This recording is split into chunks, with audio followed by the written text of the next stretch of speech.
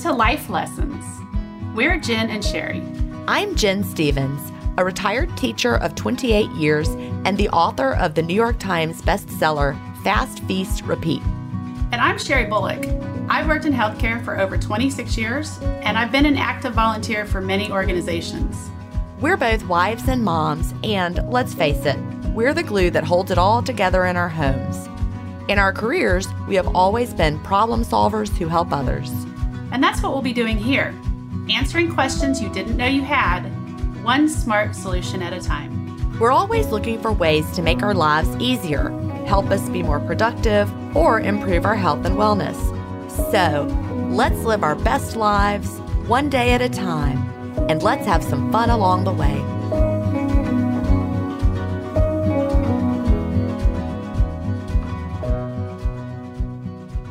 Hi, everybody. We are so glad you're here today. Welcome to today's episode of the Life Lessons podcast. How are you doing today, Sherry? I'm doing wonderful. I bet because the weather is nice, right? It's March. The weather's nice. I got to sit out in the sun a little bit. Me too. Look, I'm pink. I know. My face is pink.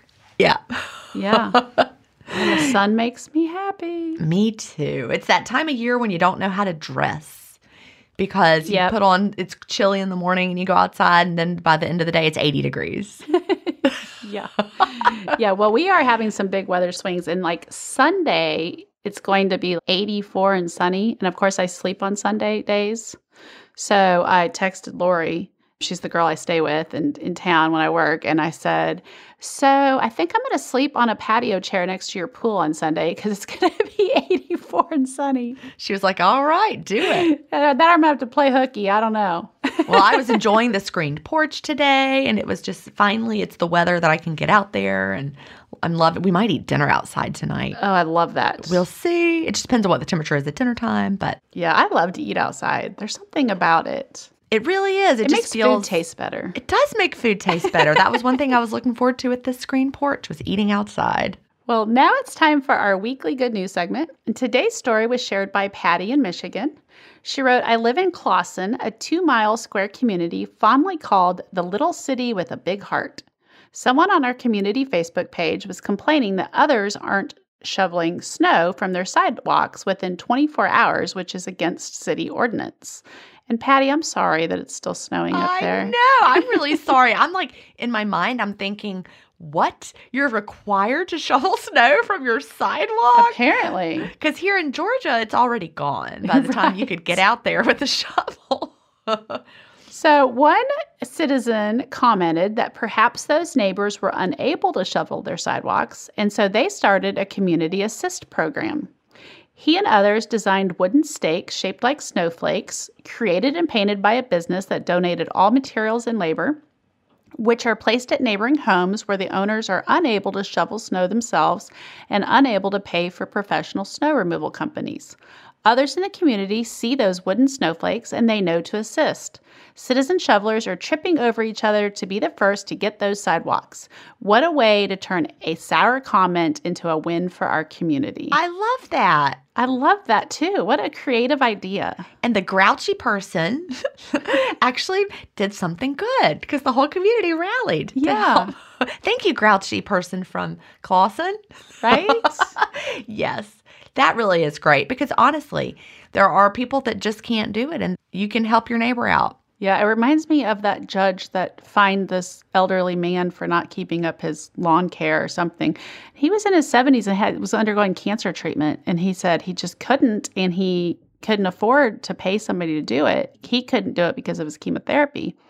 And this judge brought the hammer down on him. Oh, my gosh. And she ended up getting in some trouble for that. And she had to come back and make an apology. I think she was like put on probation or something. But I mean, you just don't know why your neighbor's not mowing the lawn or why your neighbor's not shoveling the sidewalk. So instead of being angry about it, maybe go ask if there's something you can do to help. Absolutely. Well, that's Be a helper, great. not a hater. There you go. So listeners, we need your stories. Send your good news story to connect@lifelessonscommunity.com. We want to hear about companies that have given you exceptional customer service. Give a shout out to a special someone in your life. Tell us an amazing story. Or share anything that might be inspirational to fellow listeners.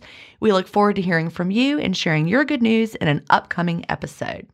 So before we get to the life lesson of the week, we want to take a minute to tell you about one of the companies that makes it possible for us to bring you the podcast. And today I'm going to talk again about Branch Basics. Sherry and I are both big fans of Branch Basics. Have you tried the dishwashing tablets yet? I have not. Well, that's just been the challenge of trying to be clean-ish and also washing my dishes in the dishwasher. And I'd never been able to find something that worked, but they sent me some of their dishwashing tabs and they really are doing a great job. So I'm officially.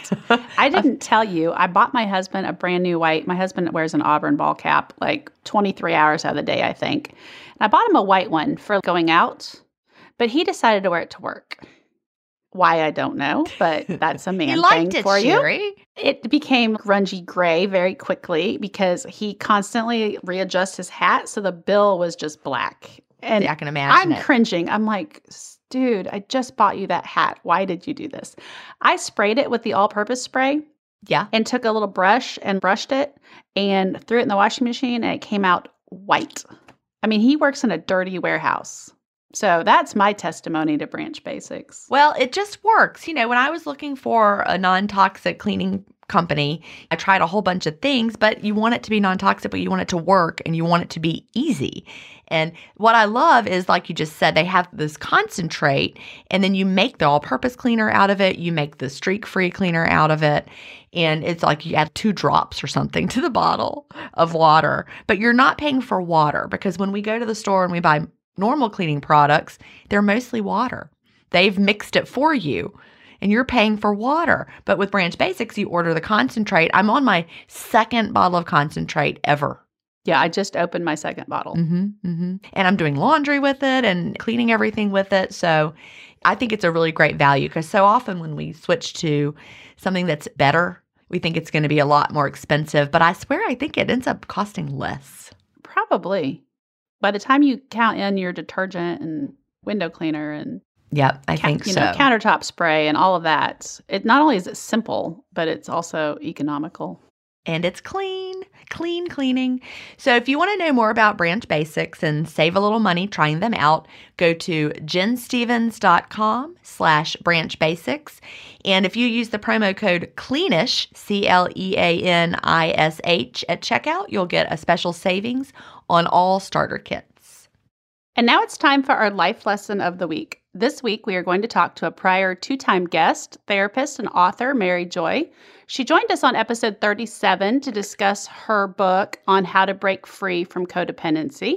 And she was back with us on episode 46, giving tips for effective boundary setting. Today, she joins us to talk about a subject that came up in both of those episodes, narcissistic abuse, and to dig a little bit deeper into the subject of gaslighting. I think we are all familiar these days with that term, but what is it exactly? What are the telltale signs? How many times have you been a victim of gaslighting and not even realized it? Or maybe even worse, you knew you were, but you did not know how to extricate yourself from the conversation without feeding it and giving the abuser power and making the situation worse. So Mary's going to help us better understand this method of manipulation and how to avoid being a pawn. Thank you for joining us again today, Mary. It's always a joy to chat with you. Thank you, Jen and Sherry. Subject near and dear to my heart. I think gaslighting is a term that gets overused and misused sometimes. Well, good. We'll be glad to dig in and clarify exactly what it is and what you just said. How is it misused? How is it overused? That sort of thing. Do you want to start there? I know we're talking about narcissism and gaslighting. Where would you like to start? And do those things always go hand in hand? Let's just dig right in. Gaslighting, we have a sense of humor here, all of us. And a narcissist may have invented the term gaslighting because it's so innocuous and benign, people don't know what it means. It's brainwashing. Let's just call it what it is. It is systematic brainwashing. It came from a term from a 1940s movie that no one even knows about anymore. I think someone may be making a remake. Yes, it's called Gaslight. It was about a man who conned a woman who was an opera singer. She was vulnerable. Her aunt just died. Her aunt was murdered. He said, let's move back to where your aunt was murdered in London. So he takes her back there and he's trying to search for her aunt's jewels. And he turns the gas lights on and off. And she says, why are the gas lights going on in the attic? And he said, you're crazy. Okay, so how did that get translated into narcissistic abuse? Something so complex and, like I said, it's brainwashing. He was brainwashing her.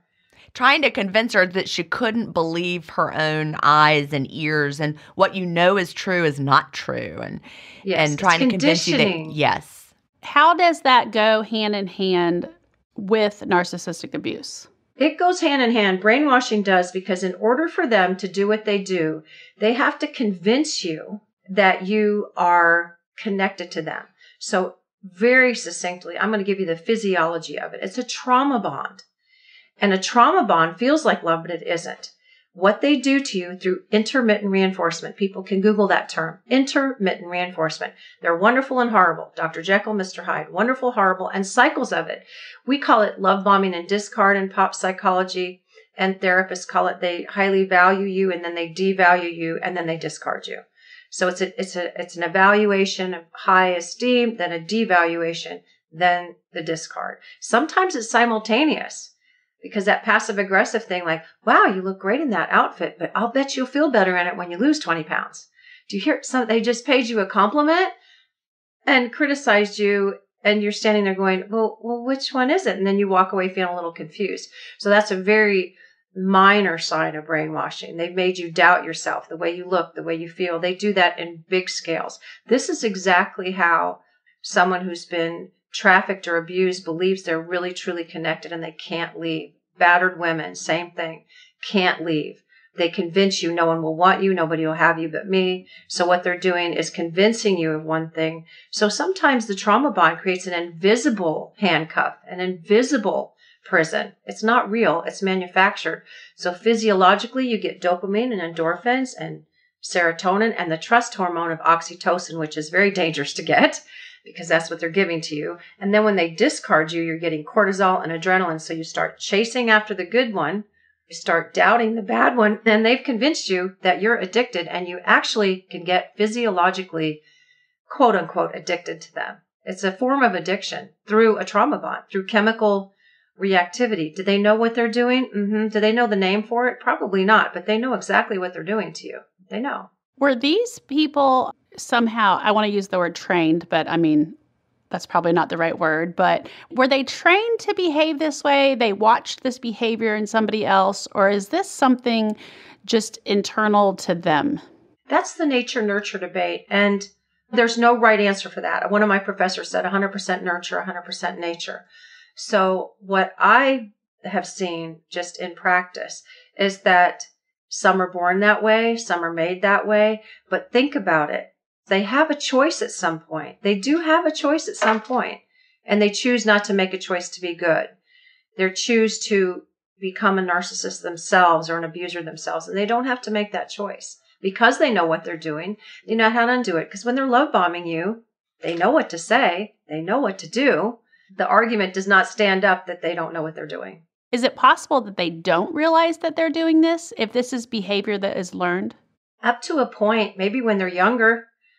It's really nice when a young person comes into my office and I see the beginnings of it, because personality disorders and all these behaviors are developed somewhere around late adolescence and early adulthood.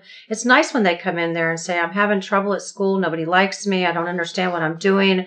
I tell people what to do. It doesn't work. If I catch that early, we can undo it. It doesn't happen often, but it does happen. So Yeah, I saw it sometimes, in yes, they are students. aware. When I was a teacher, I taught Yes. for 28 years and it was elementary school. I can think of a few kids that I taught, and I had the same kids year after year as the gifted teacher. And I can think of one little girl that I taught from first grade to fifth grade, and I watched her with her characteristics, and I was like, oh gosh. Oh, especially the gifted ones, because the smarter they are, the more Yes, intelligent and they like are. so manipulative, and such a pretty little girl, and everyone thought she was perfect. And then like once you got to know her and the other kids and what she would say to them with a smile, and you're like, she didn't care, she wasn't sorry. It was so Yes, very it's like, have you interesting. seen Inventing Anna? Have you seen that I show have on not. Netflix? Oh, wow. It is pretty much what you're talking about. She's a Someone kid? who's extremely intelligent. Yes, they go through her childhood. I don't like to use the term intelligent for narcissists. They're cunning. Very Yeah. different. It's negative Yes. intelligence. Yes. But I feel like it probably is linked to a high degree of intelligence to be able to be successfully manipulative of others. You have to be able to watch and take in the cues and know what to do. Oh, yes, they're systematic. Are all manipulative people narcissists? Oh, no. Okay. All of us manipulate. Yeah. We All do, of us don't we? We manipulate. try. Oh, if you have children, you have Or a to be spouse or a somewhat partner. manipulative, right? I Okay, mean, but if you're a woman and have deviously a manipulative, right, deviously, then Or you're probably a lying. narcissist. Right. I think Yes, lying would be probably. a big red flag to it, right? Absolutely. Absolutely. what But if you're are the trying to red get your flags? husband, if you're trying to get your husband to go to the doctor when he hasn't been in 5 years, that's not, and you may have to manipulate, that's not devious. But if you're trying to get your husband to go to the doctor to have him get a diagnosis of something you could use, for financial gain, yeah, that's devious. The red flags of that are lying, absolutely. Absolutely. And changing their story a lot. They'll change their story. They'll change the narrative. A perfect example, because you all are into intermittent fasting, as am I. And I came from a marriage like that. So one day I'm too fat. I lose weight. And it wasn't one day, but one time I'm too fat. The next time I'm too skinny. So then when I heard I was too skinny, I had still enough autonomy to say, somewhere between too fat and too skinny, I was the right size and you didn't seem to notice. So that's a big red flag. It's always critical. You're either too fat, too skinny, too old, too young, too this, too that, or you're not enough. You're either too much or not enough. Those are big red flags if you're too much or not enough. So thank you. I had to think on the spot there. It's a big red flag if somebody's constantly criticizing you. Okay. That's good to know. I mean, I feel like there are a lot of people probably in these sorts of relationships and they've evolved for so long that they don't even realize what's happening. Do you see that? Do you see women who come to you in their middle age and say, I don't know what's going on. I think I'm losing my mind? Well, I was one of those. Mm-hmm. So yes, I see them. And go ahead, finish that. I want to hear the rest. When you first tell a person it's not you, it's them, are they in denial? They're resistant. And the resistance comes from the fear of the acknowledgement that they allowed it. Right. Mm-hmm. And since, I've written about codependency a lot, codependents don't like to believe they're not selfless people. They usually learn this from trying to keep everybody happy so they can stay happy. They want to cure their own anxiety. They're reading the person. They read that person. John's in a bad mood today. And they got that from Daddy's in a bad mood today. I have to act like a good little girl. So they marry someone like that and say, oh, John's in a bad mood today. I need to act like a good little wife. So what they're doing is morphing themselves. They're not doing it maliciously, though. They're doing it to keep the other person happy so their anxiety is less. So it's a very twisted maladaptive system of reducing anxiety. And it makes sense. It's the trauma bond. Mm-hmm. It's hard to confront somebody. Yesterday, Chad was in a terrible mood. It's my husband, and I called him on it, but because I'm not a very good soother, Sherry knows this about me. I might try and know that it would help and it would help his mood, but it doesn't, and I just can't. Then he's and that's not a trauma bond. People have bad days, but you ask how they come in. They don't want to call themselves a victim. So I do my best not to make them feel victimized. I make them feel empowered. And also, they don't like to hear it's a form of self-harm. I'll save that for 3 or 4 sessions in. And truly, I was 3/4 of the way through my book. I was writing a little snippet of my life story because the book's not about me. It's about helping people. Just little snippets to let you know I know. It's not a competition. But I was writing one and I said, oh my goodness, I had to put down the computer, walk away. And I said, allowing people to harm you is a form of self-harm. And I'm going to have to put this in here, and I'm going to have to do it delicately, but it's powerful because that is. Wow, I could have had a V8 moment. Right. Yes. Yeah. If you continually let somebody devalue you and tear down your self-worth, then that is absolutely self-harm. Might as well cut. And that's when you also start believing it, I think. It's when you start believing it that it gets even more dangerous. And is that where gaslighting kind of comes in? Because you start to believe lies, and that's the danger of it. Yes. If someone tells you something and you're like, yeah, but that's not true, you can reject it as being true. And you're not really being manipulated because you know that's not true. But then when you start to believe it, you're like, oh, I am. And that is me. Yes. And narcissists especially, we've heard the term flying monkeys, other innocuous terms. They have allies. They seek allies. On the outside, they are philanthropists and outstanding citizens and bosses and wonderful people and creative and genius, and everybody loves them and they're gregarious, but at home they're monsters. So it's hard for other people to believe. You might have one or two friends that have ever seen that narcissist act out on you, because usually they're pretty good at keeping themselves together. It's interesting in marriage counseling because we're trained to see them. They usually make sentences like, my wife is so beautiful and she's so precious and I love her with all my heart, but the wiping out everything they said before. Yeah. With that word, but. Yes, they're famous for making I love you, but statements, or I love him or her, but. I love you, but. Watch out for that, because they did negate everything they said before. And here comes the barrage of criticisms. And it's veiled and gaslighted. It's brainwashed. They're trying to brainwash me as a therapist. We're hearing those connective tissue words, those words that mean something beyond what they think we know.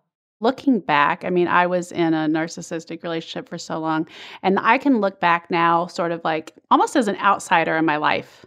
And I can see all these big moments where I was just like completely manipulated. But the funny thing was, he would only go to therapy if I went with him, right? And I'm not really a BSer, so I'm going to just lay it out on the table, right?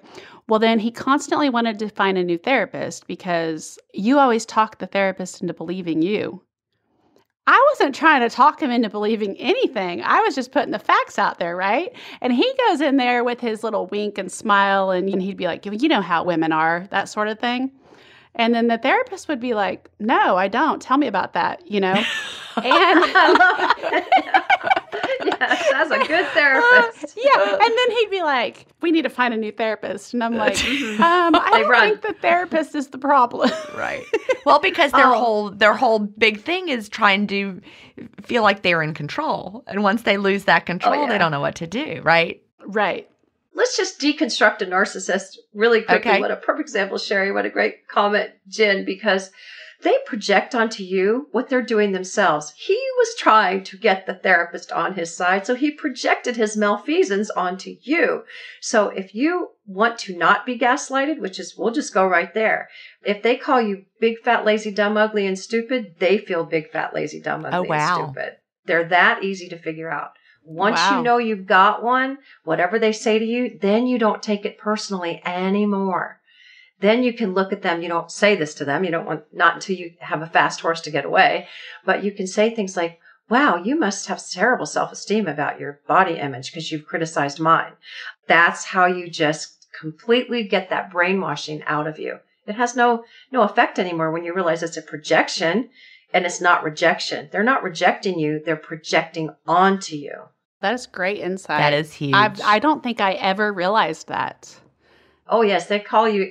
Well, if they're cheating on you, we've all heard that. If someone's cheating on you, they're likely to accuse you of cheating on them. Oh, absolutely. 100%. Same thing. They're projecting. Mm-hmm. Yeah. And I would hear things like, why do you always have to start so much drama? I would be at work all day and I would come home and there'd be this big dramatic mess with our friends or something. And suddenly they're wanting to call a friends meeting at 7:00 on a Sunday night. And I'm like, what's a friends meeting? I don't even know. What? I'm like, I was at work all day. And it come to find out, he'd been at my friend who was a hairdresser getting his hair done. And he said, oh, Sherry said this about you. Who then ran. And it was that constant. And then stirring it up. He would be the like, flying monkey. See, we can't even have friends because you ruin it with everybody. And I'm like, I was at work all weekend. I didn't do any of this, And so now we can know what that comment meant. It meant we can't have friends because I ruin it for us. Right. Amen. Right? And I wasn't the one creating drama, though I constantly would catch myself be like, well, maybe I better not say anything because I don't want to create drama. And he was isolating you that way. He didn't want you to have friends, so he was isolating you. That's exactly just what Jen said. He was isolating you. We can't have friends because of you. We can't have friends because I don't want you to, is really what he meant to say. I don't want you to talk to anyone but me, because then you might tell people, because you're so darn honest, Sherry, I want you to keep your mouth shut and not have any friends and tell them the truth about me. Yeah. That's what really translates. When you learn to translate the language of a narcissist, it's a foreign language to nice people, but that's what they're doing. They're projecting onto you with rejection, and they're letting everybody else think they're just absolutely amazingly wonderful people. Who has friends meetings? Thank you, Jen. Like, who has friends meetings? I've never heard of. If Chad said, let's have a friends meeting, I'd be like, what? I've heard of family conferences, but not friend Right. conferences. Yeah. I had all these phone calls, and then so-and-so's texting, and then somebody's calling, and then they're like, well, we all need to meet at this house. We need to sit down and hash this out. And I'm just like, look, I've been at work the last 3 days. I'm exhausted. I can't do this right now. And I don't even know what this is about. I guess it's good that I've never had to hash anything out with friends. Yay. Is that a good sign? I don't know. Absolutely. Yeah, I guess Absolutely. it And is. if you do, you give some distance and you make peace and Yeah. you go Right? on with You do it. Yeah, Yeah. absolutely. Yeah. Well, Absolutely. Exactly. I mean, Jen, you've known me a long time. Am I like a drama-fueled person? I mean, you don't try to start drama. I'm no. kind of like anti-drama. I'm kind of Right. like, that looks like that could be drama. I'm going to go this way. Right. Yes. I call myself a peace-seeking missile. Me too. I want peace. After you live with drama and chaos, therapists do call narcissists chaos creators because it's just hard to say narcissist over and over and over. And a chaos creator. Yeah, one of those. That is a great term. They get bored too. They just get bored into it. You're right. Don't watch out when they say, "I'm so bored," because drama is Something right around bad's the about corner. to happen. I think about that student again, and everywhere she went, there was drama with the friend group and Yes. this friend and that friend, and it swirled around her everywhere Yes. she went. And It's and you're negative right. attention. They love Mhm. that negative attention. But they love like to it. come out as the hero. I was going to say, did she act victimized? Like nobody Yes. understood her Yeah. and everybody was mean to her? Oh yeah. Mm. Yeah. That's the fragile narcissist. Well, Sherry, you said you were in a narcissistic marriage. Did you ever tell people, "I'm in a narcissistic marriage. You need to feel sorry for me. Do you have $100,000 I could borrow?" No, but a fragile narcissist will do that. They'll go, Okay. "I'm so victimized." And if anyone has seen Inventing Anna, perfect example. "My father hasn't sent me money from Germany, and will you let me take a wire transfer and wait a while?" She portrays herself as a victim. So science calls them fragile or vulnerable narcissists. They are not fragile and they're not vulnerable. They present that way. And that's what a confidence man does. A con artist is someone who gains your confidence and then destroys it. They ask for $100, they'll pay you back 200, and the next time they'll ask for 1,000 and they'll pay you back 500, and then the next time you get nothing back. Right. It's systematic. That's how they know what they're doing. Right. Yeah, fragile ones are dangerous. Ted Bundy. She was great at pretending like she was a victim. And that was the Yes. thing. Like she would be the victim and then the teachers are all trying to figure it out. And look, I've known her a long time. Let me tell you some Yes, things. and real victims, as we said earlier, we don't want to be seen, anybody who's been victimized, nobody wants to be known as a victim. We want that label off of us, stigma off. We want to be victorious. I want to thrive. I don't want to just survive. I want to thrive. So real victims do not say, "I've been victimized." They That's might true. do that in a therapist office. They may do it for a little while. Divorces make you feel like a victim. Loss makes you feel like a victim. Grief makes you feel like a victim. It's okay for a while, but usually they'll come out of that victim thinking. But when people use victimization or sympathy to suck you in, be very wary of that. That's a great tip. So if you see somebody who's always trying to get your sympathy and always the victim, look and see how they might be manipulating you. Ted Bundy hitchhiked with casts on his arm. My On ex college always had campus. sick and dying parents. Really? Yes. You can tell, other than kids, I haven't been around any. I don't know if I've really known any narcissistic adults. Good for I- you. I How'd don't- you I would avoid say that? you're lucky. I might have, but just not realized it. I don't know. You may not have been close enough to them. I mean, That's it could have been a possible. boss or somebody Yes. that you just had to see brief, fleeting times during the day. But I do have a boss I think was a sociopath, but that's not the same thing. How is a sociopath different from a narcissist? Well, they're not really that much different. Okay, well, Because okay. psychologically, without giving you a diagnostic manual lecture, there's a cluster of personality disorders, and narcissism, borderline, antisocial, which is what we call sociopaths, and histrionic, which are the very shallow, glib people that don't really care one flip about you. If you tell them someone's passed away, "Oh, well, I lost my dad too. You'll be fine." That's that glib thing. Lack of empathy. They all have a lack of empathy. They all are exploitative. They all are grandiose. Even the fragile narcissist is grandiose because I'm more pitiful than anyone else. They're grandiose about their victimization. It's on the same cluster of disorders. So a sociopath and a narcissist are very closely related. I think about this boss, and it was really interesting after I stopped working at that place where I worked with this boss. I saw her later, and she was always so nice and friendly, and then it was like she didn't even know me because she had no more use for me. And I'm like, yes. Oh my gosh. Yes. The value devalued. It was idealization, so devaluation. Interesting. Yes. So interesting. But then you realize, you're like, oh, the things other people were saying were actually true all those years. And she was showing me one face versus, anyway, so interesting. People can be very devious, can't they? Yes, they idealization, devaluation. And if you were of no use to her, many people in our business talk about it in this way. We say they either use you or lose you. And if they need something from you, they're nice. If they don't need you, they're not. And that's why we say they lack empathy. Also, writing through the book, I said, these people don't just lack empathy for other people. They lack it for themselves because just what you said, Jen, you were on to her after a while. You just went, oh, now I get it. And then you distance yourself from her. So they're driven by a fear of abandonment, trying to keep people negatively satelliting around them. And she failed because you, after time, and the brainwashing didn't sink in with you because you have good boundaries, it failed. And so she's going to run out of friends at some point. Most narcissists do. Well, she also, I'm a very strong person, and I'm trying to say this without feeling braggy. I don't know how to say it, but I think she realized that I was going to be a tough one to mess with. Does that make sense? Oh, yeah, boundaries.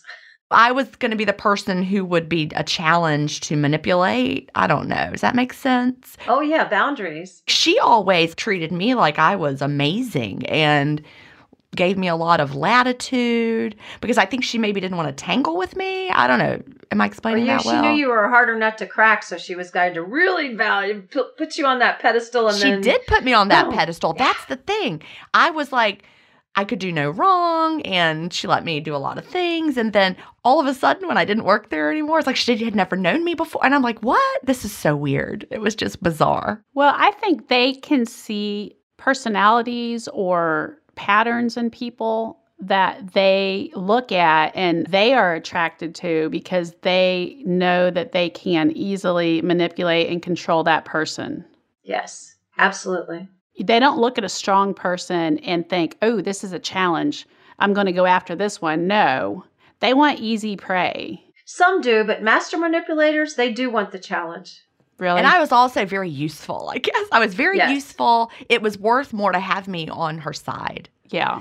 And I was useful versus I was going to be a loose cannon if I don't know. But master manipulators do go for the challenge. They like the challenge. We'll just use examples that are very public so I don't have to tell case histories. Okay. Case studies. Tina Turner, perfect example. Talented, strong, amazing. Would you ever think this woman suffered from battery all those years? No. You never would. And so her ex-husband, and he's deceased now, but he chose the challenge, but he also saw the vulnerability of her because she was young and she wasn't in the music business, so he could brainwash her in one way when he couldn't do it in another, and kept her tied to him by being a victimized narcissist. He said, nobody will love me but you. My family doesn't take care of me. They don't love me. I have no one but you. And so he was evoking her sympathy, but he also got her when she was really young. He took that challenge and he had to control her, that Svengali thing that women can be manipulated if they're very strong, but also they find that little weak link in the chain and they attack that one little weak link and keep tugging on it. And by attrition, they wear you out. Wow. Mm-hmm. Okay. Well, when I said I'd never known a narcissist, I guess I might have been wrong. I just don't know how to define it. Looking back at my younger self, and as we're sitting here talking, and I keep flashing back to scenarios from when I first met my ex-husband and kind of how he clinched me. And how he clinched me should have been my red flags to leave. I was very young and a single mom when I met him. I'd already been with a man who told me I was too fat and ugly for anybody to love as he continually cheated on me. My ex knew this about me. So he used that to tell me, well, I'm with you because you're really smart and you're going places, but nobody else is going to want you because you're not desirable. Oh. That should have been a red flag. See how they to did me, it? right? That's how he did it. Mhm. And I would ask him later, like, why are you with me? Well, because you're smart and you're going to be successful. Wow. But also, he lied to me constantly. I would catch him in lies, and then he would basically tell me I was crazy, that if I didn't want to find these cards from these other women in his sock drawer, I shouldn't be in his sock drawer. That's what they do. It's your Like, fault. I shouldn't your have been fault. crying. And I was Stop like, I snooping. was putting your socks away. Yes, what a snoopy, horrible woman you are. So, yeah, to me, lying is a Yes. huge red flag. Yes. Yeah. I think back to this boss Yes. again. She would tell one person one thing and somebody else another. And Two-faced. yeah, very okay. So being two-faced is also a red flag. You just said it. There's only two of them. I'm going to make this so simple. Again, I like to make things simple. As you know, I like to make things really easy for people because narcissists make things really complex and hard. We talked earlier about they want to use you or lose you, not much in between. But really, there's only two of them, the nice one and the mean one. And the mean one is the real one. So there's really only one of them. Remember that when you say, well, but he was so nice 2 days ago and now he's being so horrible to me. You know, you're so gifted and talented, Sherry, but nobody will want you because of your past. When he knew that about you, you told him your tolerance for bad behavior and it was very high. This is why codependency is like addiction, because he knew, he said, okay, so I can push that envelope. Like if you tell a narcissist or a sociopath, my ex-husband lied to me and he cheated on me, but boy, if he ever hit me, I'd have left him. You've just told them, don't hit It's her, okay but to you lie can do and everything cheat. else. Yeah. Lying and cheating. Yes. Yes. Got it. Woo! Yeah. You're beautiful. Let's get married, but you do need to lose some weight. I mean, right? That's what they do. And then just the downplaying of their bad behavior. So if he smacked me in the back of the head because he didn't like what I said, or he smacks me on the leg and leaves a welt on my leg because I forgot to take hamburger out of the freezer, it was, oh my gosh, I did not hit you. I barely touched you. You're so Exactly. dramatic. You're such a drama queen. Right. And so then you start thinking, okay, well, maybe I don't know what a hit is. Right. Yes. But then the a hits smack get is not a harder. hit. But a smack is not, we're going to do it right in vivo. A smack is not a hit, Sherry. Why would you think I hit you? A hit is with my full fist. I just tapped you. Wow, if you're I just hit so you, sensitive. you'd know it. Right. Yeah. And you deserve it, but I didn't hit you. I just tapped you. I hope somebody heard in that conversation how they do it. And you walk away going, I doubt myself, I doubt myself, I doubt myself, I doubt myself. And So that's also a red flag. Oh, yeah. If you When give you them the start benefit doubting of the doubt. yourself. Yes. Then you know there's a problem. That's the number one. Yeah. So if you're in a relationship that's not perfect, because no relationship is, and you have challenges in your relationship, whatever they may be, and your spouse, your partner, sometimes it makes you feel a certain way, but you don't really overall doubt yourself. That's the number one red flag of narcissistic abuse. When you give them the benefit of the doubt, they get all the benefit and you get all the self-doubt. Okay. Mhm. Let that sink in. They get the benefit, you get the self-doubt. That is the number one symptom of narcissistic abuse. They don't know who they are. They don't know what they want. They've been brainwashed. They don't know who they are or what they want. Right. That's really good information. yeah. I'm sure someone listening right now is like, oh. So if you find yourself in a conversation with a narcissist and they're manipulating you, how do you extricate yourself from that without feeding it? Without, you know what I'm saying? Oh, yes. Like there are things you should or should not say. So how do you gracefully just be like, I'm done with this conversation. I'm not going to feed the monster anymore. Well, they usually interrogate you. So people aren't going to like hearing this, but it's highly effective. You're talking about extrication, just Right. leaving. Because you can't confront them. It will not go well. It will all be your fault. The best way to do it, oh, please don't shoot the messenger here. Make it all about them. If they ask you a question about you, oh, no, I'm not very interested. I'm a nothing and a no one. Tell me about you. If you keep making it all about them and keep the conversation shallow and don't go to the deep end of the pool with conversation, you can just slip out of that thing because they know, just like Jen said, it's a boundary. Staying shallow is a boundary. You're not going to dive in the deep end of my brain. I'm going to keep this conversation shallow. Like when you first meet someone, small talk.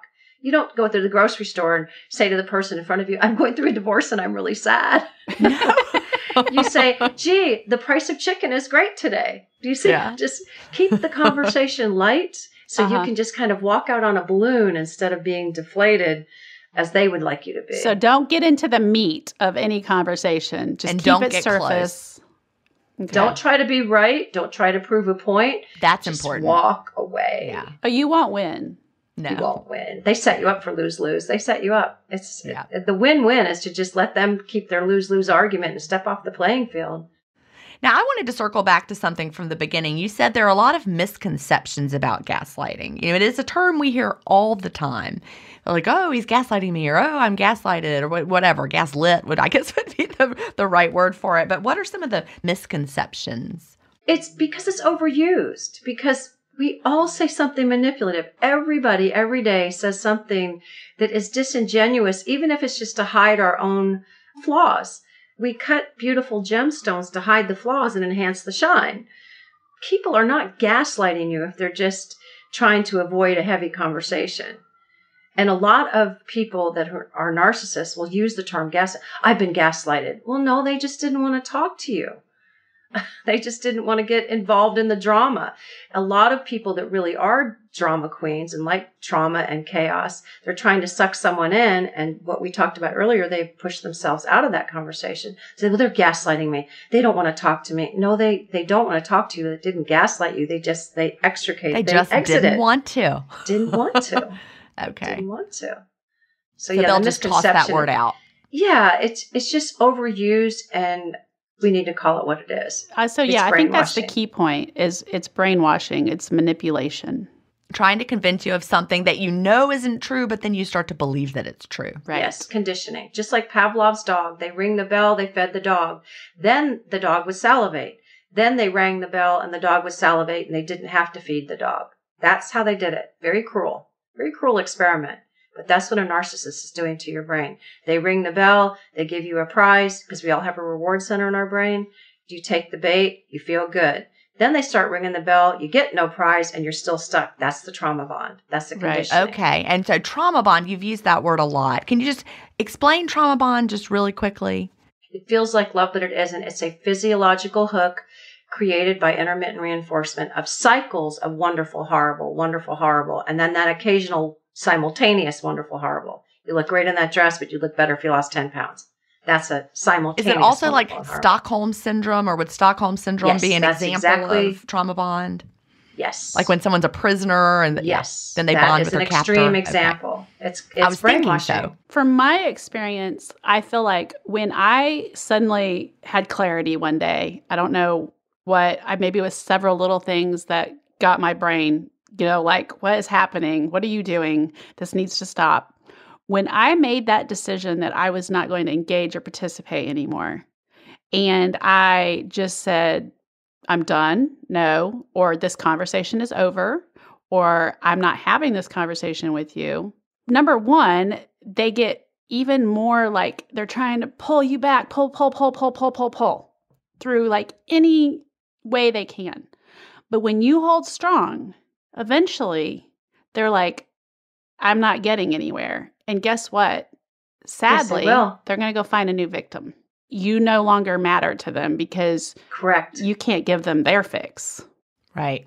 So that's where you just have to one day believe in yourself enough to say, yes, the buck stops here. This is it. I'm not playing this game anymore. And I think that these people do not get better. That's the thing that's important to understand, because we like to fix things. Sherry and I both. Stayed for 18 years. We like to fix. We can make it better. This is the year it'll be better. Right? You believe because they're master apologizers. Oh my goodness. I always say from one red rose to a Rolls Royce, whatever they can afford, they will bring you those ingratiating gifts. They're Trojan horses. They're not gifts. They're Trojan horses. They're intermittent. That's why the intermittent reinforcement is so important to know, because it's not constant. Any of us would be smart enough to leave someone who beat us every day. That's a no-brainer. But when they intermittently, like my ex was about every 6 months, he came uncorked, but you can't break a pattern until you see it. Just like you, Sherry, it was a long time. And he would say things like, why are you making me do this to you? I told you I was so afraid. He played the victim. I was so afraid of losing you because my father died in an accident right in front of me, and I don't want to lose people I love, so you have to let me know where you are all the time. And I was so young and stupid. I had not gone to therapy. And I wish It's a good question to ask all of us. If I could go back to my younger self, I would say, please go to premarital counseling. Please go to therapy. A therapist would have recognized that in him because I did not. I didn't know what a trauma bond was. I didn't know any of this stuff till I was in my 40s and went back to graduate school. I didn't know any of it. I wanted to clarify something from earlier. If you're in a relationship, relationships can improve. Partners can work together. You can work on things. You can come together and solve problems. But if you're dealing with a narcissist, that is one of the relationships that will not improve. Would you say that that's true? Yes, and I know Sherry can attest to it. If someone's narcissistic and they get a good swift kick in the rear by losing a job or maybe an illness or something, they can come back to reality and say, okay, I'm not special. I'm not Superman. But if someone has narcissistic personality disorder, they will never see that. And just what Sherry described too is that expiration date when you're done. It's just like milk in your refrigerator. It'll taste fine one day and then the next day, wow, it's undrinkable. And it's unthinkable to stay with a narcissist. You slowly, by that attrition, you hit rock bottom. But I always say rock bottom's a place to push off from. I like the term rock bottom because codependency is like addiction. So you have a rock bottom, you can push off from it. If the bottom is soggy, you get stuck in it. But when you hit rock bottom, you push away going, why did I allow this for so long? But you get clarity. And this clarity is like sobriety. That's great. Because the anxiety, it causes anxiety, just like withdrawal symptoms. Then you get clarity. And then the sobriety, you won't go back for, nobody could get me back down that dark trail. You can't get me to go there. What would you tell a person who might be listening and thinking, I think they're describing my relationship, but I don't know, because they don't have faith in their own ability to assess the situation anymore? Well, what would you tell them to do? Well, as a therapist, honestly, I would tell you to go to therapy. That said, I know it's difficult and it's not all that affordable. I get it. Even therapists can't afford therapists all the time, and any good therapist goes to a therapist if they have a life event. But there is so much education, what you all are doing. There's many, many YouTubes on narcissistic education. So I tell them, educate themselves. Education is liberation. There's so many good, and please use PhD psychologists and use people that are really, really have knowledge about this, not just the pop psychology, people that don't understand what a trauma bond is. And there's many life coaches that are really, really good too. So I'm not discounting them by any means. You don't have to have a degree to be a life coach, but truly find the person who speaks to you that will help you liberate yourself, to educate, liberate, and then celebrate. You get away from them. You're not running away from a narcissist. You're running toward yourself. You are. That's huge. Yes. Now, I have a question. Sherry says you have had a new project in the works. Well, I'm writing a book called How to Navigate the Narcissist When You Can't Go No Contact. Because like you had a boss, you couldn't go no contact. No. You know, I had a narcissistic parent. I had to wait till I was 17 and ran off to college to get away. You have, you know, we all need skills, and they're everywhere. I mean, you're going to run into them everywhere, every day, in some way, shape, or form. I'm trying to help people learn their language, learn a little bit about the neuroscience, just enough to understand it. It's not your fault. We shall see where it goes. I don't know. But there's a lot of that stuff in the codependency book too as well. They're not going to victimize you if you recognize what they're doing. Being able to recognize what is happening is like the first step in being able to deflect it. Knowledge is power. Yes, knowledge is power. Was that Socrates that said that? I forget who said that. I don't know. I say it all the time. One of those wise men. But it is. Yeah. But it is. But knowledge it's true. Really is and, power. You know, sometimes the knowledge will upset you.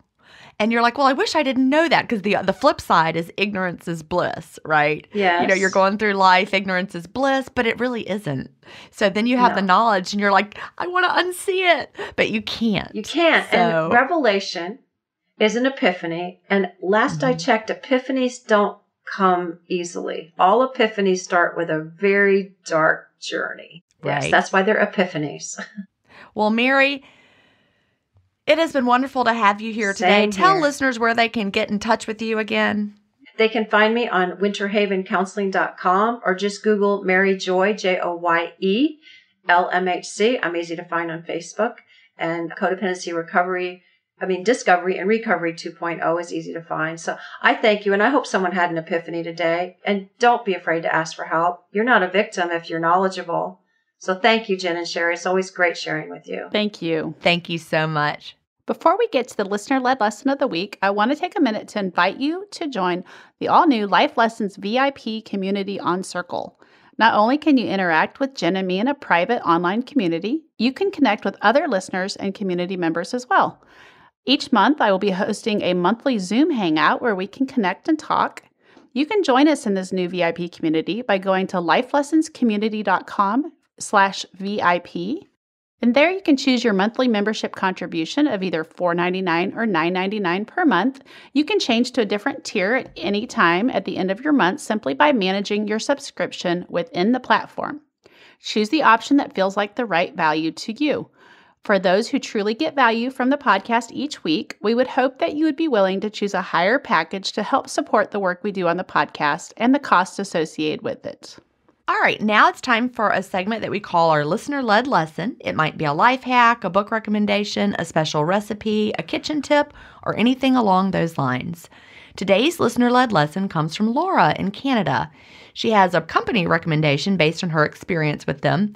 The company is called Knix. It's Knix, which can be found at knix.ca for Canada or Knix.com for USA. And again, that's knix.ca for Canada, knix.com for USA.